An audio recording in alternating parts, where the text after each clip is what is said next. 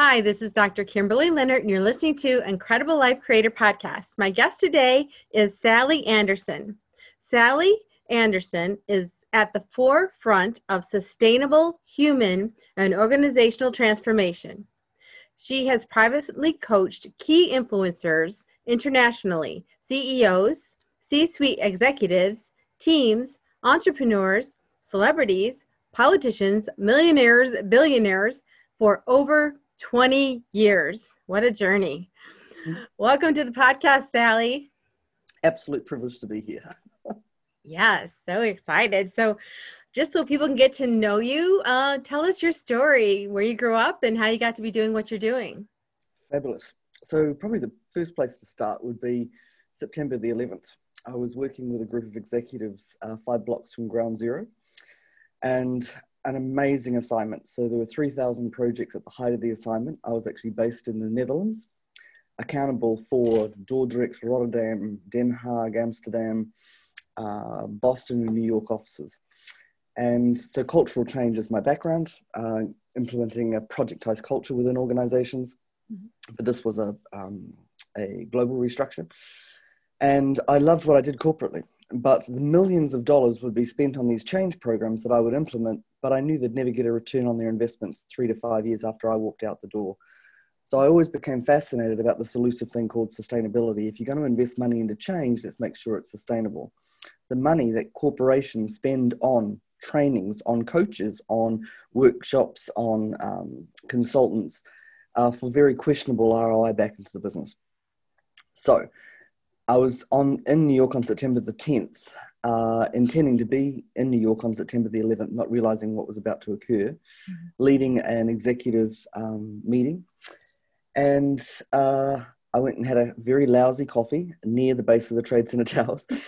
And I took a flight to Boston on the 10th. And so it was my wake-up call being in America when September 11th hit, that life could have been a lot different.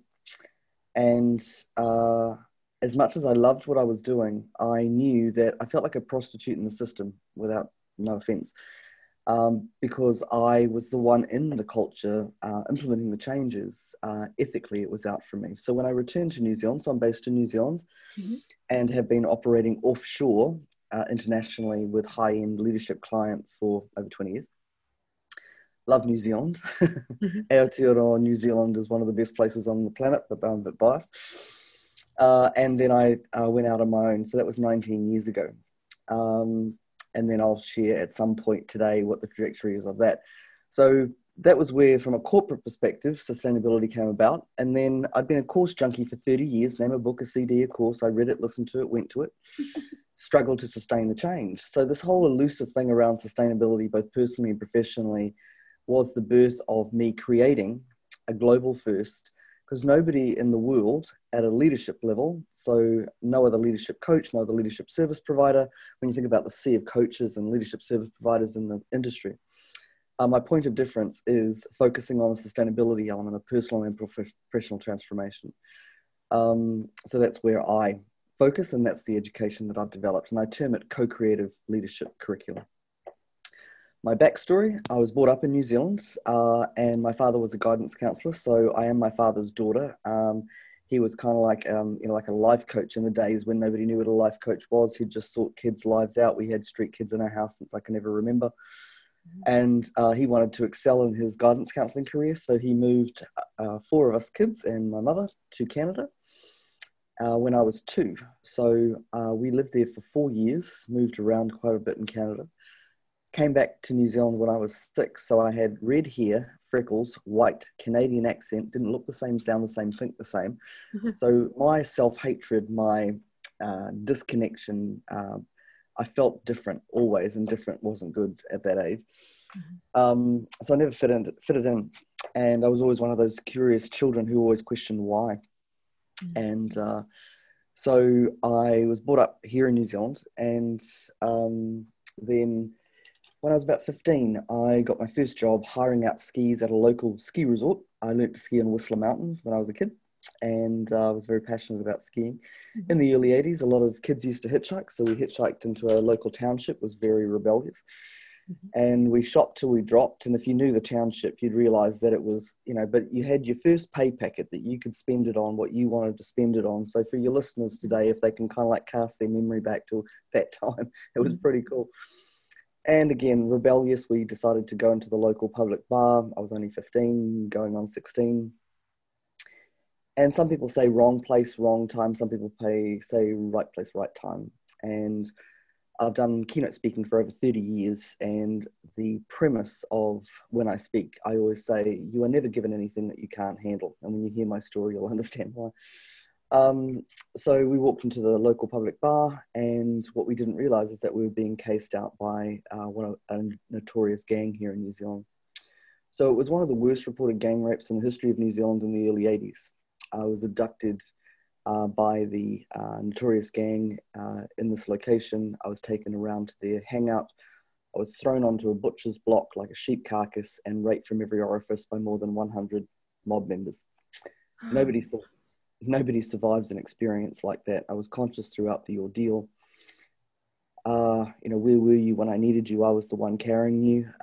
Given that I was conscious, I had to separate from my body given what was being done to my body. And so then they abducted me and threw me onto the back of a truck, 4 in the back, 2 in the front. Rapes would continue until we got to the other gang location. Again, rapes continued until I lost consciousness. I was missing for about a day and a half. The irony, the head of the mob in that particular location found me in the house. I'd beaten back in blue, couldn't walk, couldn't talk, asked me where I was from. He ironically gave me clothes to wear, put me in the car, drove me back to my location and dropped me on the side of the road at 7 o'clock at night. It was snowing. And so after an experience like that, I go back to where I was living. I have a bath for a number of hours. I get up the next day and I go to work like nothing had happened. Obviously, police were called, parents were called. Now, in the early 80s, there was very questionable support for the victim. I don't think much has changed. And the way I was treated was horrendous. Both the way that they, it was almost like you brought it on yourself. And so the duty of care piece was definitely not there. Even though my father was a guidance counsellor, my parents didn't know. I mean, what do you say to your daughter? They didn't know how to deal with it. So their strategy was, don't say anything. So go back to school, act like it didn't happen, but it did. So I didn't come out about the story until I was about 30. I'm 55 now. And I lived into a good 15, 20 years of living hell. So I understand hell on earth. Mm-hmm. But what I didn't realize is that that was my life apprenticeship for what I do today. That I can look at the mobsters as my spiritual initiators for, that had it not happened, I wouldn't be doing what I'm doing. I wouldn't have created what I've created. And I'm very clear that I've already died once. When you've gone beyond the comprehension of human terror, faced the terror of being potentially murdered, gang rape with more than 100 men, you kind of like learn a few things that aren't written in the textbooks of old. And so relating to the average human being has been difficult for me, given the degree of disassociation, disconnection. So name any dysfunctional, psychotic behavior, I lived it. And so my passion for the education that I've developed is to actually change the face of counselling and psychotherapy. I'm only talking about the dysfunctional aspect. They psychoanalyze what I term the default identity, that disempowered identity that we keep oscillating into, whereas I disappear it. That's the uniqueness of the education, which we'll talk into at some stage on the call. So the combination, I entered senior management at an early age, 23. I always had great mentors along the way. So in that environment, I could be in control. And I lived literally in back-to-back courses. So I didn't go to a course to improve myself. I went to a course because I wanted to be able to survive to get to the next day and get out of the monkey mind. Mm-hmm. So there is my guru-ness really lies in live coaching. Throw anything at me, any place, anytime, anywhere, and anything. I'm a coach intuitive. I coach to cause, not symptom. Dangerous woman to talk to because language is my vehicle to navigate where I need to go. I feel profoundly blessed to have the skill that I do and coach at the level that I do. I chose to coach at the highest level of leadership because of the accountability that those people have and wanting to make a bigger difference on the planet.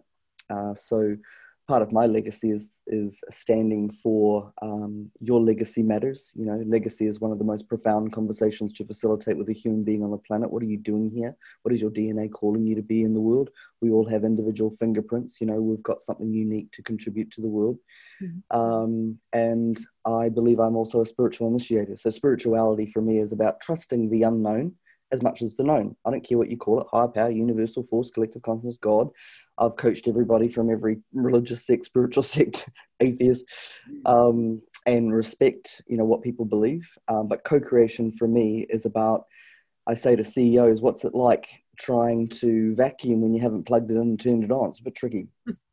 So, a bit tricky. Good way to say it. Yeah, it's a good analogy. It's a good analogy. They kind of like get it. And so yeah, that's a bit about my backstory. That's a bit about what I do. That's a bit about the education I've developed, and we'll kind of like dance from there. Well, I'm very curious about how to have sustainable change. Because if you've done anything like, for example, something simple that a lot of people know about, you want to lose weight, become smaller, become more fit. You get on the disciplinary piece and you start doing the exercise and eating properly and you're doing great, and then something happens, you get older, or something changes in your health, or you just decide you don't want to go to the gym anymore, and so then you're back where you were until the next diet craze comes along. So I would like to know, how do we make these changes sustainable? Beautiful, beautiful. I find it funny that that's the, given my own journey around my body, so could not have asked a better person a question. So the weight loss industry is $1 trillion industry, not interested in sustainable solutions. So I'm a threat to the weight loss industry. I'm a threat to the pharmaceutical industry because they don't want sustainable solutions, you know, because that's what keeps the money machine going. So given what was done to my body, so I lived into body dysmorphia for years. There was literally me, and then there was my body, you know, a complete separation because I had to exit it. The depth of my voice, because I received so much oral abuse, it damaged my vocal cords. So as a woman, I've keynoted for 30 years. So can you imagine what it's like when you're on stage and most people are trying to work out whether you're a transvestite or not? That's what they're thinking. They're not listening to your message. And I've had to navigate that as a woman. Just wearing a dress doesn't make you feminine. And I'm still learning what it means to be feminine, because obviously I had to exude a lot of masculinity because it wasn't safe to be a woman. But as far as weight loss is concerned, I have a lot of my processes and education are very unorthodox, but they get results. So here's my take off the back of a lifetime. You name a diet, you name a fad, you name a process, I've done it. Soy products for a year, lemon and ginger, intermittent fasting, you name it, I've done it. And I feel as I've come full circle. So that's when I was actually in the year 2001, I did Body for Life, which was the first time Bill Phillips brought out the 12-week program, which became the worldwide craze of 20,000 other 12-week programs. But I lost 2.5 stone and 15% body fat doing that program. And what I learned in that process was that I was my word for the first time. I'd never been before. I'd lie through my food diaries and, you know, do my version thinking I was so my word, which I wasn't. And when I returned to New Zealand, I ended up doing body sculpting. Go figure, I'm an extremist. So, you know, and it was overweight relative to your own. So I've never been over 100K, but in my world, it was, you know, obese. But it was always a complaint. Weight was always a complaint. And then I go to the other extreme and do body sculpting, got down to 58 kg and 8% body fat on stage. Crazy sport. And the irony of that journey is that I had Corey Everson on my fridge for 8 years, one of the first bodybuilders in America. I wanted to look like that, yeah? So the journey I went on with body sculpting, I ended up looking like that. I was a 10, man. I was like the pictures in the magazine. And I thought of everything that I wanted in my life, that if I achieved that, everything was going to be fantastic. Well, I achieved that and nothing changed. It still wasn't good enough. Like, I was like cut like you wouldn't believe. There's clothes that I couldn't even put one thigh into now. And so that's 16 years ago. And I came second in my first competition, body sculpting. It was an extraordinary experience. The photos are just outrageous. But what I learnt is that I'd gone through the physical transformation, but I hadn't integrated the mindset transformation, yeah? Which I call your default identity. So I believe everybody has a unique default blueprint, which is getting back to your original question. And that blueprint is very, very solid, and I'll explain where it comes from. And I believe everybody there's about 7 different layers in my education. Awareness-based training is the education that I've developed. When you are aware, you can take your power back. When you're not aware, you have that oscillation going on. So I believe that weight is upwards of 90% all about protection. And there's a difference between what you feel that you're ready for versus the integration with, for want of a better word, your inner child. So there's Sally the adult, little Sally, right? So Sally was ready, out there doing it and all the rest of it, but the integration work hadn't been done. And so it was almost like this, push me, pull me type reaction.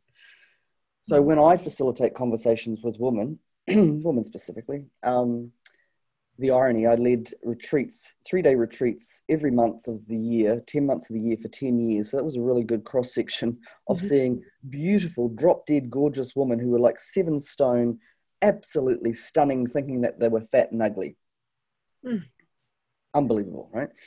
You got the cross-section of psychosis.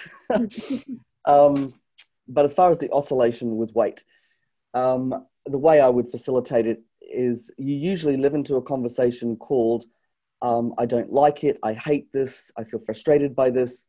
And my reframe is, no, you actually love being fat. To which they are surprised and they go, what do you mean?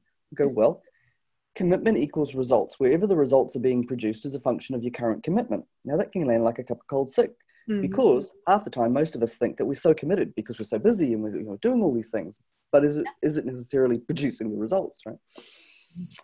And so what I know about weight loss is that to retrain the muscular memory within your body, you have to go a minimum of at least 12 to 16 to 18 months of doing the same repetitive, consistent thing. Not necessarily, don't go anywhere near the scales, maybe once every quarter, but it's the consistency. So most people will do maybe 12 weeks, maybe they'll do 6 months, but that whole thing around they lose the weight and then the weight returns is not due to, obviously some of the fad things that they do are crazy, but the consistency and the application, most people will not go past, which is why they oscillate. So in the context of facilitating, you can't transform something that you're unwilling to own. And so the context of, I love being fat because that's where the results are being produced. How long have you been trying to lose weight? 2, 5, or 10 years. And if you're still overweight, here's the deal. You're more committed to that in your default identity about yourself. In your more empowered aspect of your identity, different, right? But in your default level of identity, you keep defaulting back to that. And to me, there's only one thing going on, and that's about safety. And if you haven't done the healing, so coaching in isolation isn't sustainable, healing in isolation isn't sustainable, 2 together, very formidable. And most coaches haven't done the work. Most healers haven't done the work. That's an industry that attracts the unhealed to try and heal the unhealed, Don't even get me started on that subject. So as far as weight loss is concerned, does somebody who's overweight want to own that they love being fat? No. But unless you own it, you can't transform it. Don't go make it mean anything. It's just what's so. Okay, got it, right? And for me to be in that type of body that I aspire to be, thinking that when I get there, it's going to be better then, right? You have to die to this level of identity. It is a death. You hold on to any aspect of this identity, you'll recall back into it. And so awareness-based training is why I'm wanting in the schooling system. Why do we talk about life skills and financial skills and all of it is a no-brainer that we need to have so-called life skills, human skills, awareness-based training skills in the schooling system.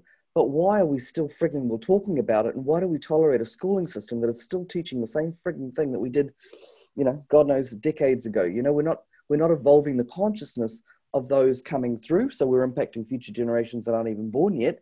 And in the context of leadership, leadership as we know it is dead. The traditional leadership model is dead.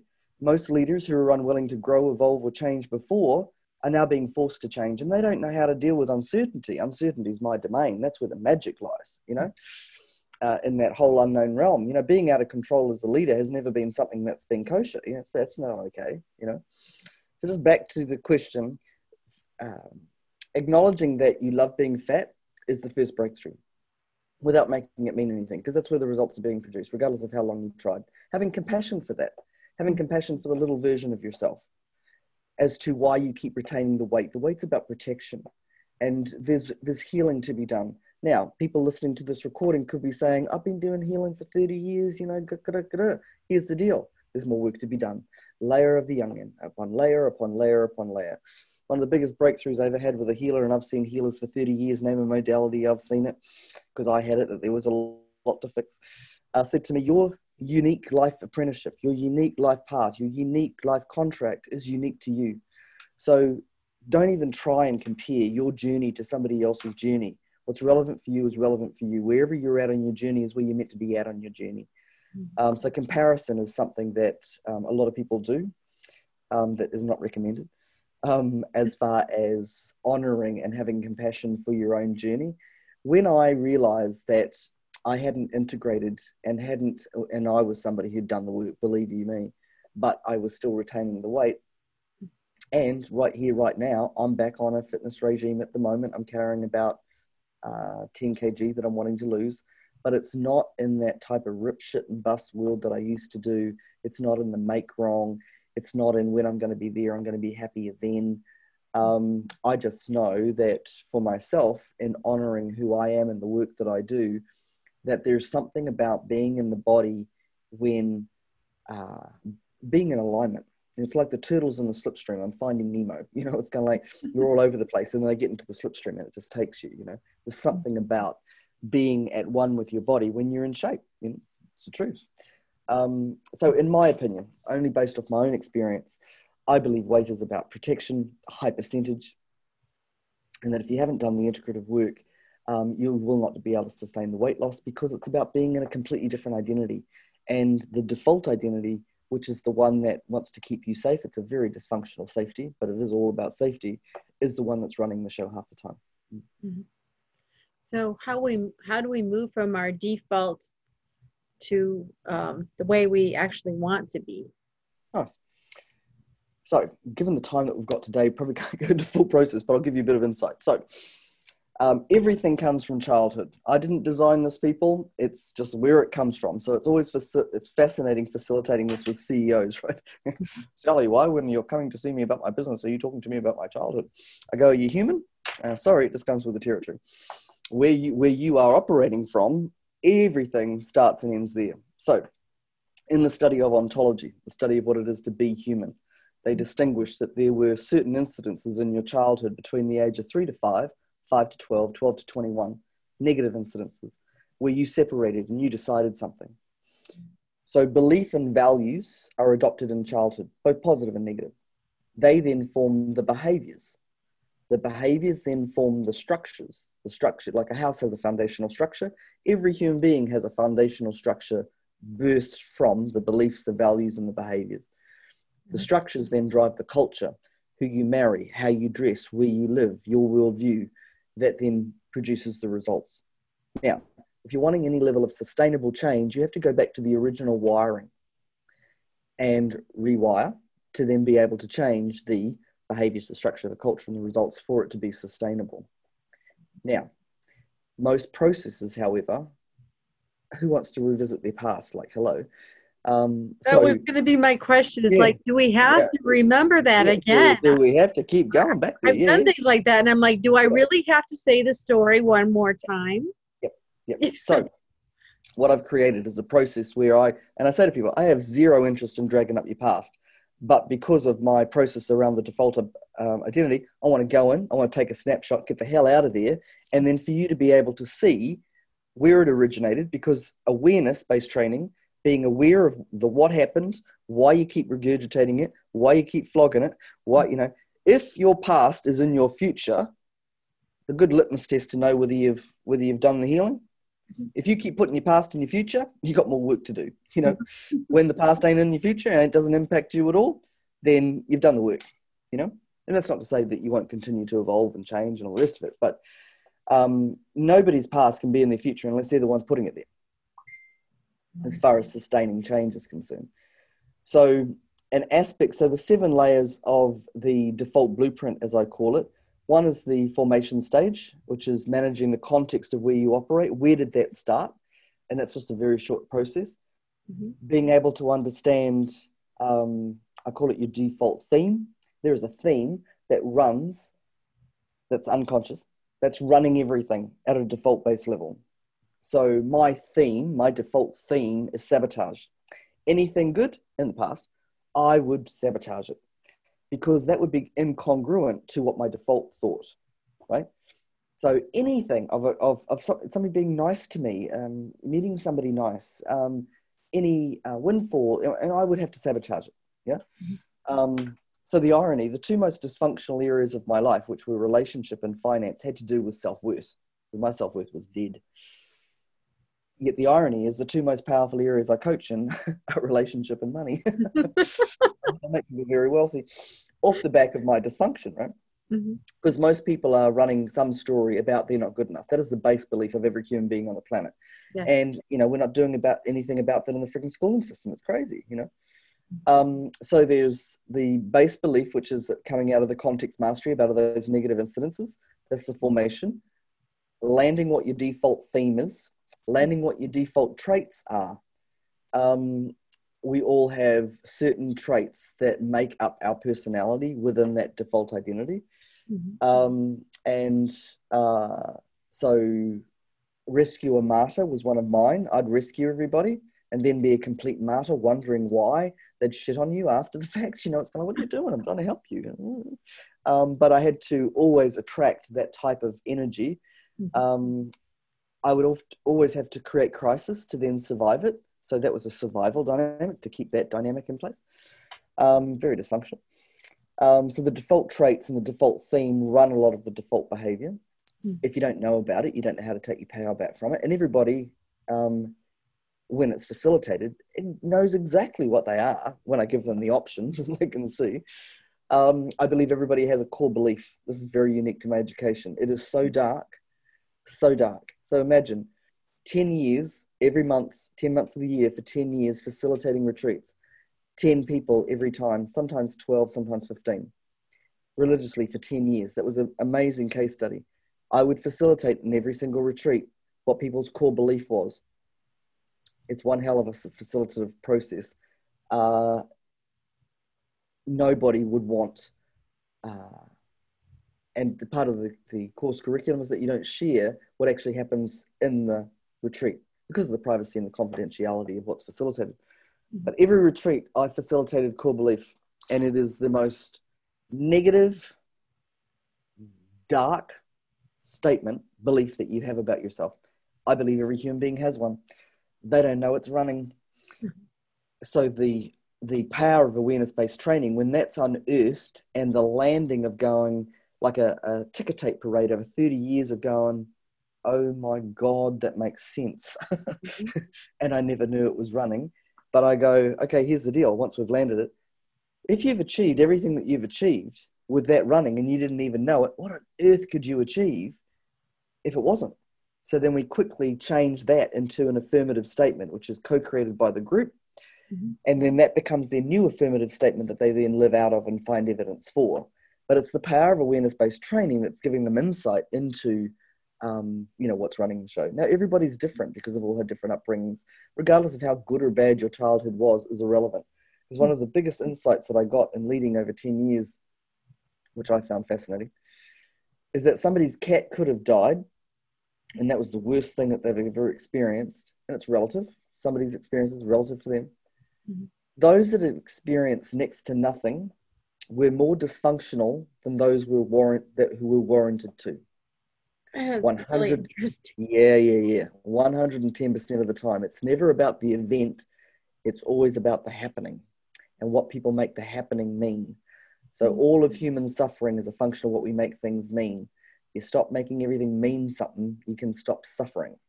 But people actually like the suffering because that then validates their self-belief about themselves, which is where the victim feeling powerless to change the situation comes in. So I'm just wondering, is the theme the same as the belief that you No. have of yourself? They're two different things. Yep. Yep. Similar, because they're all negative, right? Mhm. But and here I've never said this publicly before, but it feels right to say it. I'd say upwards in 10 years of facilitating that core belief process, upwards of 60 to 70%, the core belief was around not wanting to be on the planet. There was some suicidal aspect of their core belief. Now, these were high-powered CEOs that you'd never ever think at any level on, but when you're in that type of environment and you take away all of the, and, when the process was facilitated, obviously there's a lot of work to get to that point, and the bravery of declaring, and how to facilitate it and how to get access to it. Unbelievable to witness. And so I also have been a stand for eradicating teen suicide most of my life outside of what I've done corporately. I believe I have a solution to to anything of a dysfunctional nature, be that depression or suicide or whatever. You put me in front of somebody who's suicidal, and within an hour they'll go out and buy a bottle of champagne. I can shift anybody out of anything because I understand the dysfunction. But I have a skill on being able to have it land for the other party, regardless of how long it's been running. So I have two processes that I use, and that's the other thing. When you look at psychotherapy, it's quite a long process, a deep process and a long process, and there is a time for it. Counseling, the dysfunctional aspect of counseling is a very long process, but a very shallow process when somebody's paying for the privilege of dragging out their story for year 10, 15, and 20 years, seeing the same freaking counsellor. I've got a bit of an issue with that. Yeah. The rah-rah seminars, get your short shot of euphoria, feel great for a while, and back into same old, same old. They're actually designed for you to keep going back. So they're a short process, but a shallow process. So where I position my education is that it's a deep process, but it's a short process. People want friggin' results. Yeah. They've been there, done that. They've done the avatars and the Anthony Robbins and the, you name it, the plethora of Lamech education, the plethora of personal development work, which are all great in their own way, right? But my focus is around sustainability. Most people I'm in front of are highly, highly trained. They've done everything in the traditional leadership model. They've done everything in the personal development model. They yawn at the prospect of yet another freaking training because they're unconsciously competent in that linear traditional world. But when it comes to, well, have you achieved the level of transformation that you've wanted and have you been able to sustain it? 9 times out of 10, they say no. Mm-hmm. And that's my frustration, is that you're so frigging well highly trained, but you're not applying what you know beyond the default because you don't even know you've got one. And you don't understand the nuances of what's driving that. So I'm wanting my education kind of like as a sustainability toolkit in the hands of those making a difference with the human condition. I'd love to see it as an adjunct to counselors and psychotherapists and the whole, anybody working with the human condition, that they have this adjunct that's complementing what it is that they do, but it's dealing with the idiosyncrasies of what's missing around the sustainability element. So going back to the schools, yep. What kind of education should our children have? When should it start? How do we make that transformation so that our kids growing up can be leaders, can overcome their themes and their running negative feelings? So there's two things here. Before I answer that question, I'll talk about a thing called culturalization, which I've written about in both of my books. The only way currently that human beings evolve is through adversity.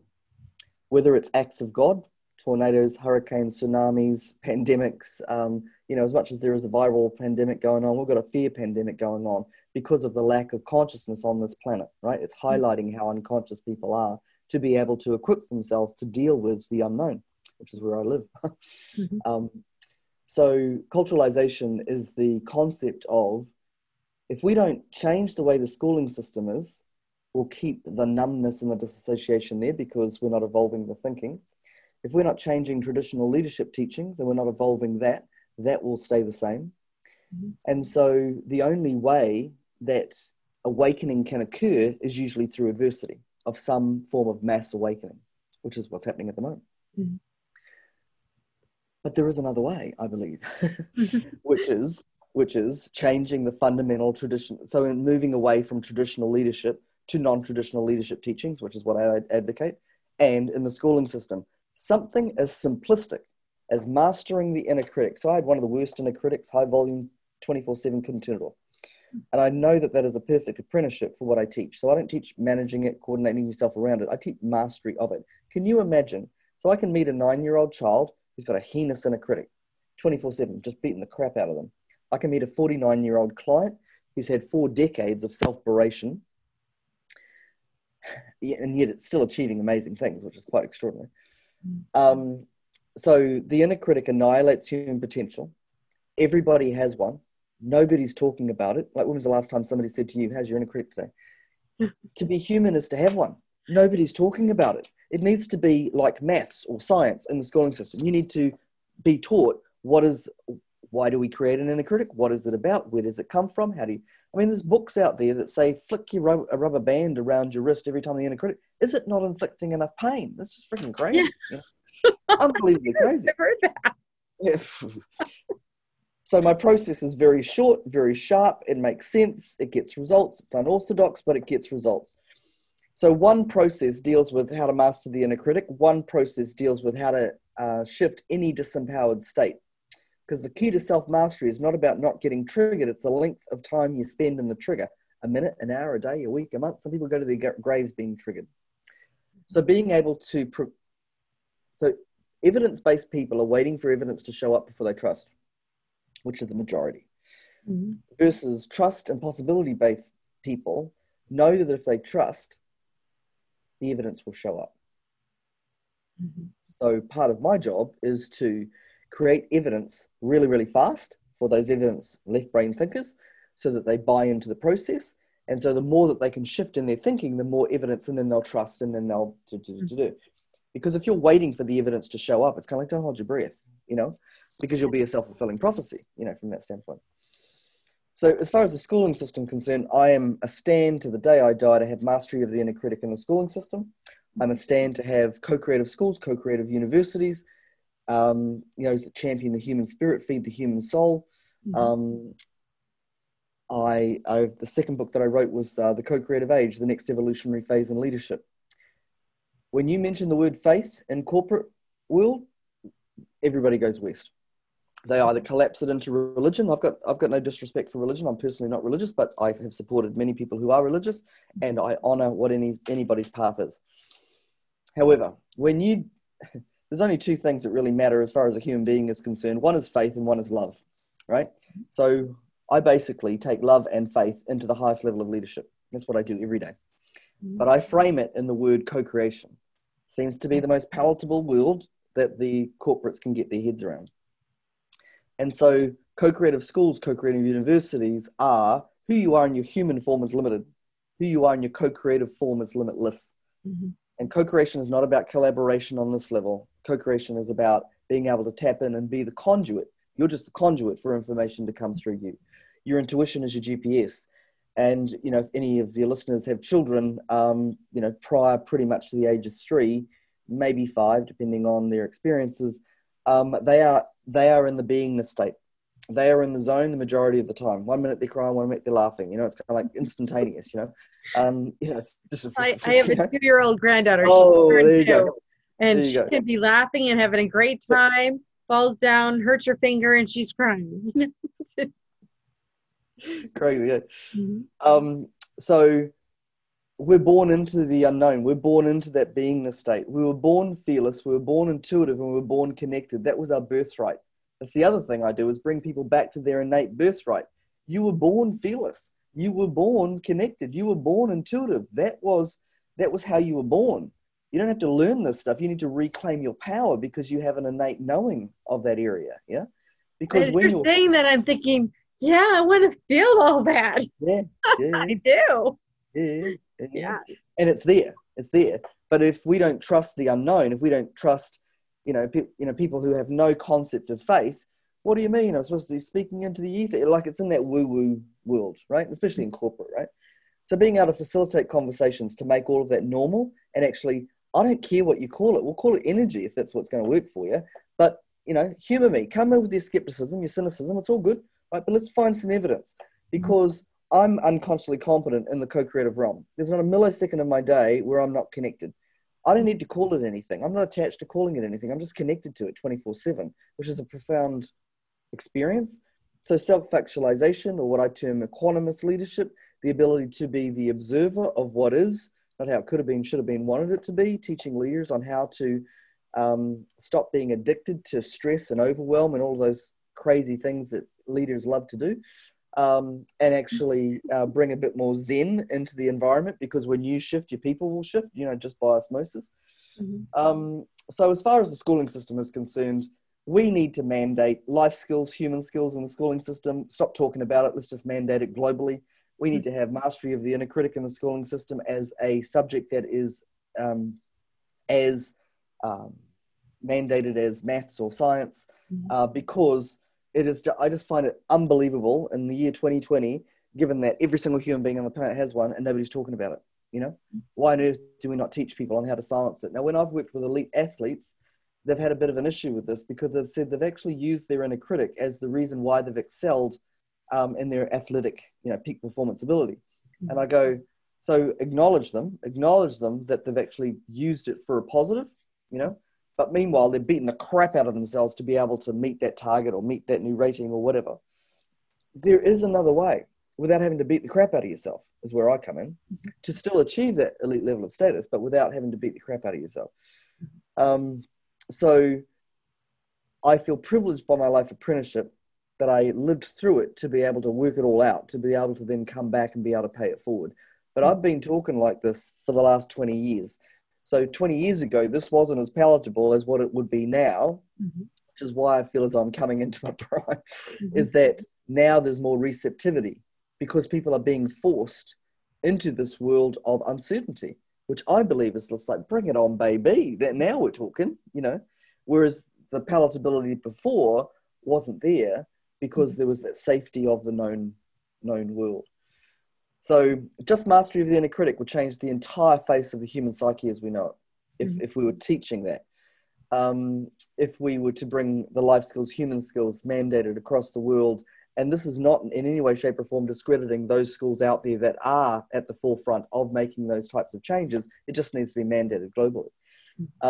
Part of the reason why I believe, and I don't want to get into I'm not a conspiracy theorist or anything like that, but I do believe there is a level of big brother going on about how we control the planet and what our thinking is and how much and when and how and media.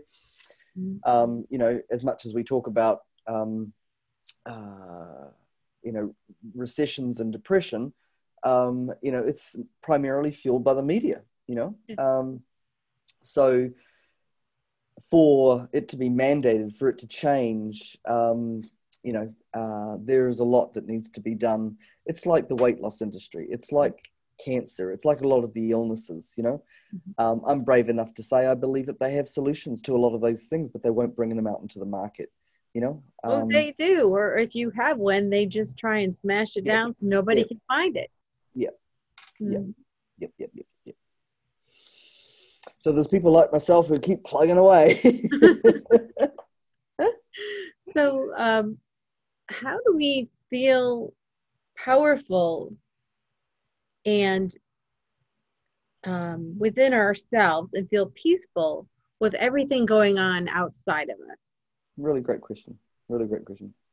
So the mantra I live by every day, there's a few things, because I understand the monkey mind, right? Very dangerous territory up here.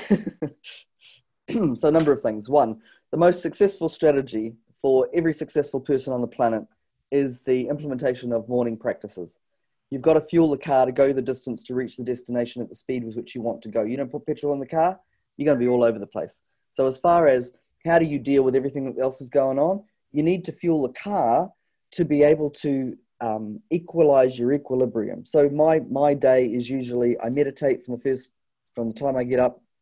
I do a 30-minute walk. On that 30-minute walk, I'm listening to every single goal that I want in my life in the affirmative as if it's already happened on an audio. I'm listening to affirmations that are pre-recorded. I always listen to a motivational podcast. So I'm always learning. That's in the 30 minutes. I come back, I've got my food regime going on, and I do my gratitude journal. That's religious, mandated every morning. That fuels me to be able to, now you have a day where your boundaries aren't in, you're all over the place. Boundaries first, life second. So first recommendation is morning practices, 1,000% helps you deal with this, to keep your equilibrium. And I challenge anybody listening, just go for 7 days if it's not something that you do religiously. Keep 7 days, and I guarantee if you just were to do your version of that, you would feel 1,000% different to what you currently do, regardless of what's going on in the world. So morning practices, mandated. Number 2 is the mantra that I live by: think, do, say, be, forward the game. For this mantra to work, you need to know what your game is. So I'm very clear on what my game is. And it's not like Sally Anderson wants to. I go, the calling is beyond me. I've done the years in the trenches. It calls me force. I've become my vision. And so I take responsibility. How many personal development books do we need to read that say, be very careful what you think, your thoughts create your reality? Well, they do. The people aren't taking responsibility for where their thoughts are focused, right? And in my observation of those that are highly trained, that have done all the healing, done all the personal development works and all the rest of it, what is the point of doing that unless you apply what you learnt? You have all the knowledge, but you're not applying it beyond your default. You're letting yourself off the hook because you're not your word. We're our word to everybody else, but not our word to ourselves. Because if you were your word to yourself, you'd die to that default level of identity. You just would. So think, do, say, be, forwarding the game applies like this. Is what I'm thinking forwarding the game? If it's not, I don't think it. Is what I'm doing forwarding the game? If it's not, I don't do it. Is what I'm saying forwarding the game? If it's not, I don't say it. And in who I'm being on a day-to-day basis, is that forwarding my game? If it's not, I don't be that. I live by that to the frigging letter. Now that trains you to live at a very high degree of integrity. Can you see that? Yes, I do. Then when people say to me, Sally, do you mean to say that I've got to monitor every single thought I have on every single moment of the day? It's exactly like the 15, 16-year-old in the car. It's a bit clunky at the start, right? But it doesn't stop you getting into the car now, and you don't even have to think about it because you're unconscious incompetency, unconscious competency, right? So it's the same with the education. Clunky at the start, but the self-interest to be able to be so in the slipstream, so in the vortex, so in the zone, because any form of conflict is a function of misalignment. Most people are misaligned, which is why they're experiencing the conflict. They need to identify where they're out of alignment to get back into alignment and stay in alignment. But to stay in alignment, that identity is very different from this identity, which is where the healing work is needed. So that's recommendation number 2. So morning practices, mandated, sorts out the monkey mind 1,000%. Think, do, say, be, forward the game. Get very clear on what the game is, 9 times out of 10, when people go, I'm not getting what I want, it's not working. I go, well, what do you want? Oh, if you ain't clear to the universe, very difficult for the universe to give it to you, So clarity about what you want is extremely important. There is enough on the internet that is for free, that can answer any frigging problem you've got on any level up the yin-yang, right? So when people say, I can't afford, X, Y, Z, bullshit is what I usually say, right? But that's a convenient, relinquishment bucket. Just on relinquishment buckets, there are 5 relinquishment buckets that human beings love. I call it the ludicrousy cycle. I don't have enough time. I don't have enough money. I don't have enough energy. I don't know how. And illness, manifesting illness to abdicate responsibility, right? So I would facilitate this in group. So tell me what yours are. And they go, I don't have enough money. I don't have enough energy. Or I don't have enough time. And they'd all rattle it off, right? And I'd go, think, and then you start listening because it's now on the radar. It's kind of like I brought it into your line of view. Start listening to friends and family and all the rest of it. The amount of times we as human beings say those 5 things, negative affirmations, and then wonder why life is showing up the way that it is. We are the creators of our reality, right? If we keep saying, I don't have enough money, I don't have enough time, I don't have... Hello, that's what you're creating. You're the one creating the dysfunction, All of human suffering is a function of what we make things mean. You're the one who's a meaning-making machine creating all of the dysfunction, thinking that life's doing it to you, So being able to distinguish where you're relinquishing responsibility, because here's the thing, Somebody who's committed will always find the time. Somebody who's committed will always find the energy. Somebody who's committed will always find the money. Somebody who's committed will always work out the how. And somebody who's committed will look after their welfare so they don't have to manifest the freaking illnesses. You know? Yeah. That's it's just, you just put it out there. Yep. Easier to say than do, though, I think. That's a lot to overcome because it's habit. It's just habit. Well, yes and no. So yes and no. Because that's the other thing human beings love. They love making everything hard. Transformation is actually very simplistic. We complicate the hell out of it, okay? Confrontation, resistance, and uncomfortability are the cornerstones to true transformation. So who wants to be confronted, resistant, and uncomfortable all the time? That's half the reason why people don't transform. Mm-hmm. You've got to transform your relationship too. Weight loss is a great example. Do I really want to drag my sorry ass out of bed at 5 o'clock in the morning to go walking? No, but there's certain people who do religiously 7 days a week, you know. Mm-hmm. So, I've lost my train of thought. What were we talking about? Transformation is easy. Oh, yeah. So, why do we read so many books that talk about, commitment and responsibility and all that, but they don't talk about the key aspects that you need to know to be able to have that work, which is you need to fall in love with being resistant, because every time, from the minute you wake up, resistance. From the minute you put your clothes on, resistance. You get in the car, it's resistance. You get to the bottom of the steps, it's resistance. It's resistance all over the place. No bus is talking about resistance. You know, you need to be transformed in any area. You need to transform your relationship with resistance. You need to fall in love with that puppy. You know, Same thing with being confronted. Same thing with uncomfortability. It's always freaking uncomfortable when you're trying to transform habits that have been there for a lifetime, right? Really? So that's where I do a lot of reverse psychology. As a change agent, you need to go looking to be confronted, go looking to be uncomfortable, go looking to be resistant, go looking to take those actions that constantly have you in that state, and then that'll become your new norm. That's my norm. I live there all the time. Push the boundaries on it all the time. And what I've found evidence for, because I live on the other side, is there's actually nothing there. It's a bit like fear, you know? Oh, I'm so fearful. You know, we'll go to that which you feel fearful of and see it for what it is. There ain't nothing there, because it's all about projections, right? So just on that, from the minute human beings get out of bed to the minute they go to bed, usually they ain't here. They're either out in the future creating a world that's not even here yet, or they're dragging in something from the past. And they're living in that oscillation world. So just really quickly, give an example of one of my processes. It's called the Ressa process. And I got this by doing Vipassana. So I've done 30 years of meditation, some crazy meditative beliefs. And I've come full circle to just knowing that the breath is the most priceless thing on the planet, being at one with the breath. Without practices and music and all the rest of it, just silence and the breath is pretty bloody cool. That's the other thing I'd recommend is if people can't get their head around meditation, get your head around it, because it's the best thing you'll ever do. I keep losing my train of thought. What was I talking about? Vipassana.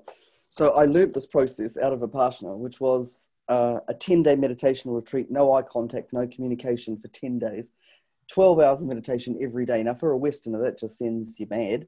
It does. And because you can't talk and you can't have eye contact, and I'm a channeler, so I'm downloading all this information, I can't write anything down. By the time the 10 days was up, I was like, get me a piece of pen and, I'm writing everything. And which is where I truly learned about equanimity as well. So it's my favorite word. The ability to remain equanimous. It just is what it is. It just is what it is. The meaning is what kills everything. So with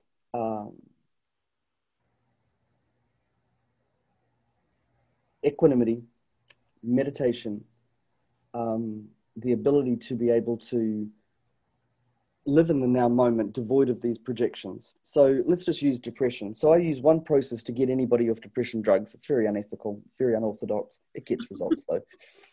and sustainable results, and that's why I'm controversial. That's why people, won't come anywhere near me, because I have a non-drug related solution.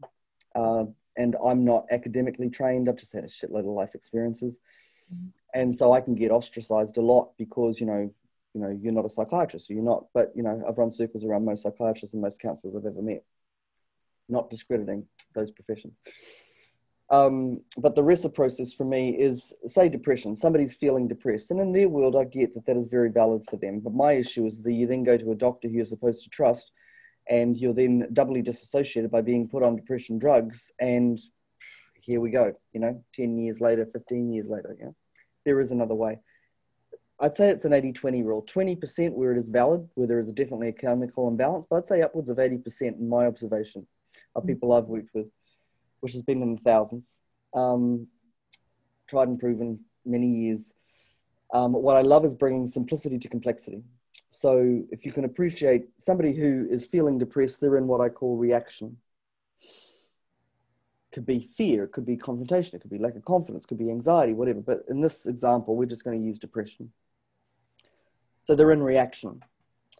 So there's a difference between reacting and going into default versus observing it. So in phase 1 of reaction, you name it. So the feeling is giving you access. You're reacting to the feeling. So you're feeling depressed. And then immediately looking at, I'm feeling depressed right now, is different because you've shifted it from just observing it, naming it and observing it. And you do that in that phase 1 of reaction. Interesting. I'm feeling depressed right now. Recognition, asking one question. What's actually really going on? Don't deviate from that question. This process works. What's actually really going on?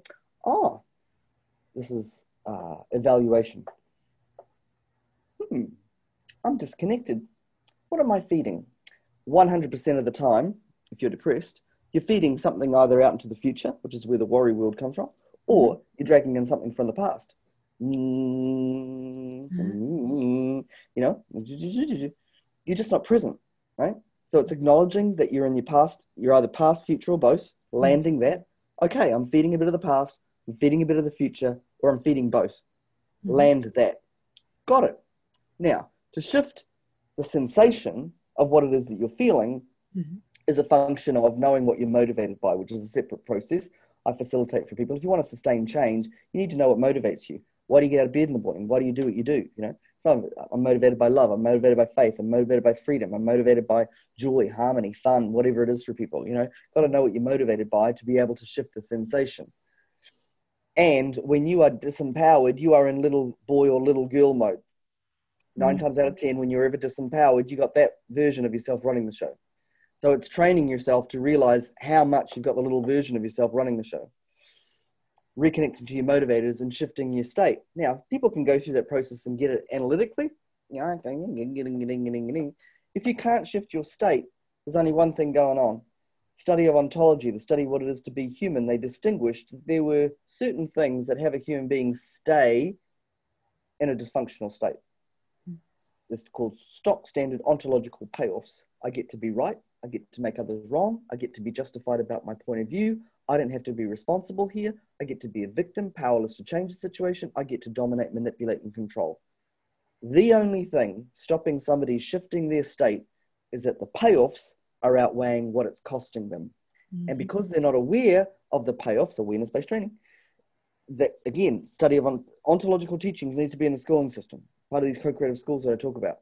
Because ontology is a study of what it is to be human. We're all human. It comes with the territory, right? If you're aware of why you're staying in that state and what you're getting out of it. So I'm not training people to be happy, clappy people. I just want everybody to know what's actually going on. And because confusion is the biggest relinquishment bucket for a human being. How friggin' convenient you're confused. You don't have to take responsibility for what's going on. And then we'll drug you. Yeah, that's just fantastic, And then we'll never come home, So... So when I'm taking somebody through the RESA process and they can't shift their state, I'll just jump over to the payoffs, And here's the deal. If you want to get more out of it, that's all good. But I would rather that, Sally, I'm more committed to being a saboteur. I'm actually more committed to being a martyr. I now know that that's where I'm choosing to stay. Cool. Fill your boots, right?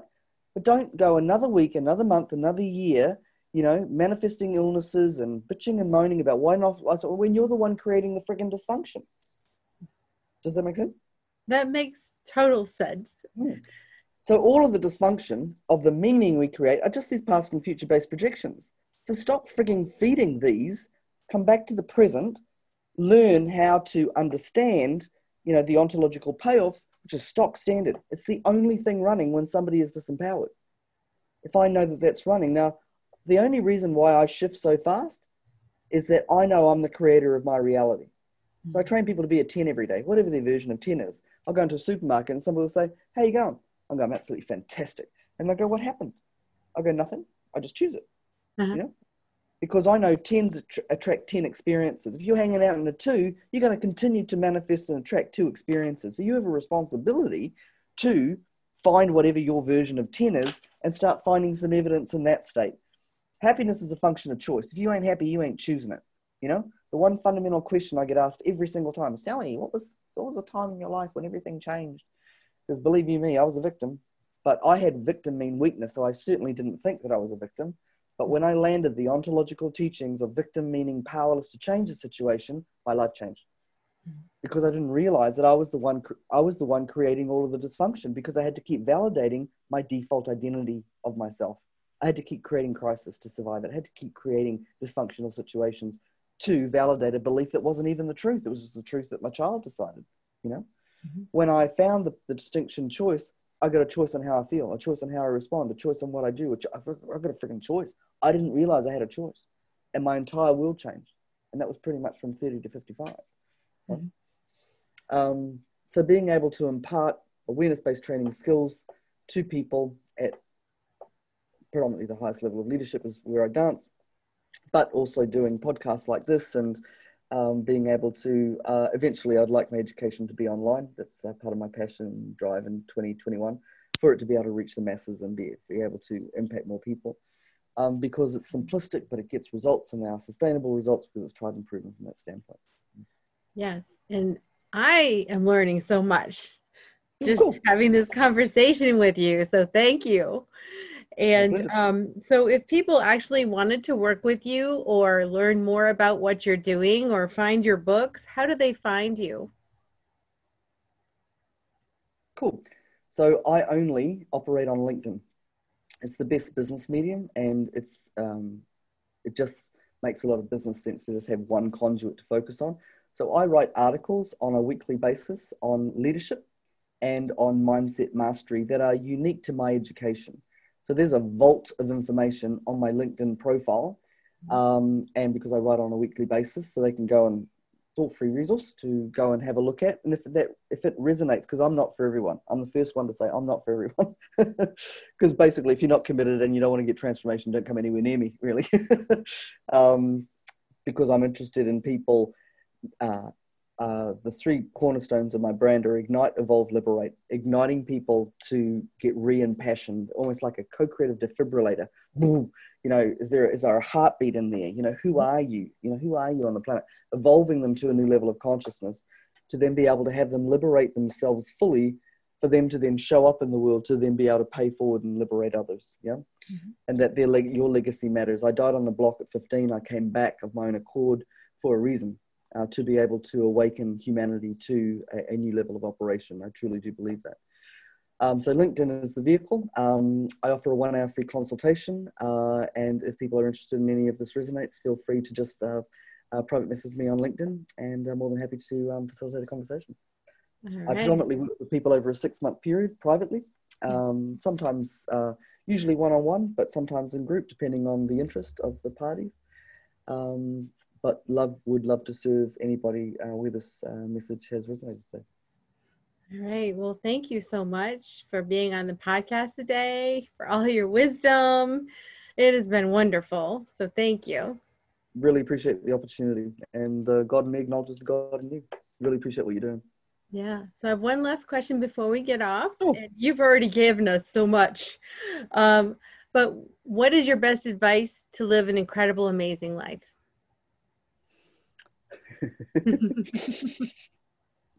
Sometimes intuitively when you receive messages, I'm not going to say that. I'm going to say that. No, I'm going to say that. I'm going to say that. So I'm not wanting to offend anybody, and because my swearing is not the best at the best of times. But this has context. So in the retreats that I used to run, I had a award that would be awarded to the person who transformed the most, voted by those in the retreat. And it was always amazing. But it was a plaque that had a physical light switch on it. And the award was called the Fuck It Switch Award. So this is contextual. Mhm. I've had people who've got triple doctorates and masters and doctors, and who have the Fuck It Switch Award meaning more for them than their academic awards because of what it provided. So the distinction, fuck it, is getting present and finding that moment where you go, oh, fuck it, not one more day. And in that moment, everything changes. So who's ever listening to this recording today, I have it that I'm saying this for a reason, that you've arrived, and you're hearing this message today for a reason. You've arrived at that point of not one more day. And I'm telling you, listeners, right here, right now, I guarantee that if you make that decision, it doesn't matter how, but you do want to make that decision that, God, what would my life look like if I didn't tolerate anything that wasn't working? Mm-hmm. I'll say that again. What would your life look like if you didn't tolerate anything that wasn't working? So as far as an exercise is concerned, so reaching that moment where you flick the switch, and 2 is doing an exercise called 50 tolerations. We have relationship tolerations, financial tolerations, organizational tolerations, attitudinal tolerations. Usually, most human beings have 50, a minimum of 50. I walk into my bathroom, I see that the cabinet door needs to be fixed, and I keep complaining about it, and I've been doing that for a year. That's a toleration. A toleration is a persistent complaint. Holy socks, lingerie that needs to be replaced, you keep complaining about it, you're not doing anything about it. Get into your car, it's not valeted, you keep complaining it's filthy, and you've been meaning to. All of that mounts up because coaches always focus on goals, right? But here's the thing. You got these things called tolerations that are actually taking you in the opposite friggin' direction, right? So when you do goal setting, you've also got to understand the undercurrents going the other way and do the two together to ensure that level of slipstream can occur, yeah? Mm-hmm. So being able to identify, writing down 50 things, I guarantee they're there, even if I don't know yet, I could find them. 50 things that you're tolerating, big, small, or otherwise. I tolerate the fact that I'm not earning what I want to be earning. I keep complaining about that, whatever it is, right? Mm-hmm. Usually in the areas of finance, relationship, organizational, attitudinal, things like, the house hasn't been renovated and I keep moaning about the house not being renovated. Well, go and do the budget. Go and find out all the costings. Bring it into reality as if you had the money in the bank account, So identifying tolerations is a very, very powerful process with reference to ensuring that it's not taking you in the opposite direction of what it is that you think you're championing in your life. Mm-hmm. Wow. Great distinctions. Thank you so much, Sally. My pleasure, Dal. My pleasure. Thank you very much for what you're doing in the world too, and appreciative of the opportunity today. Thank you. We'll talk to you again soon. Okay. Bye for now.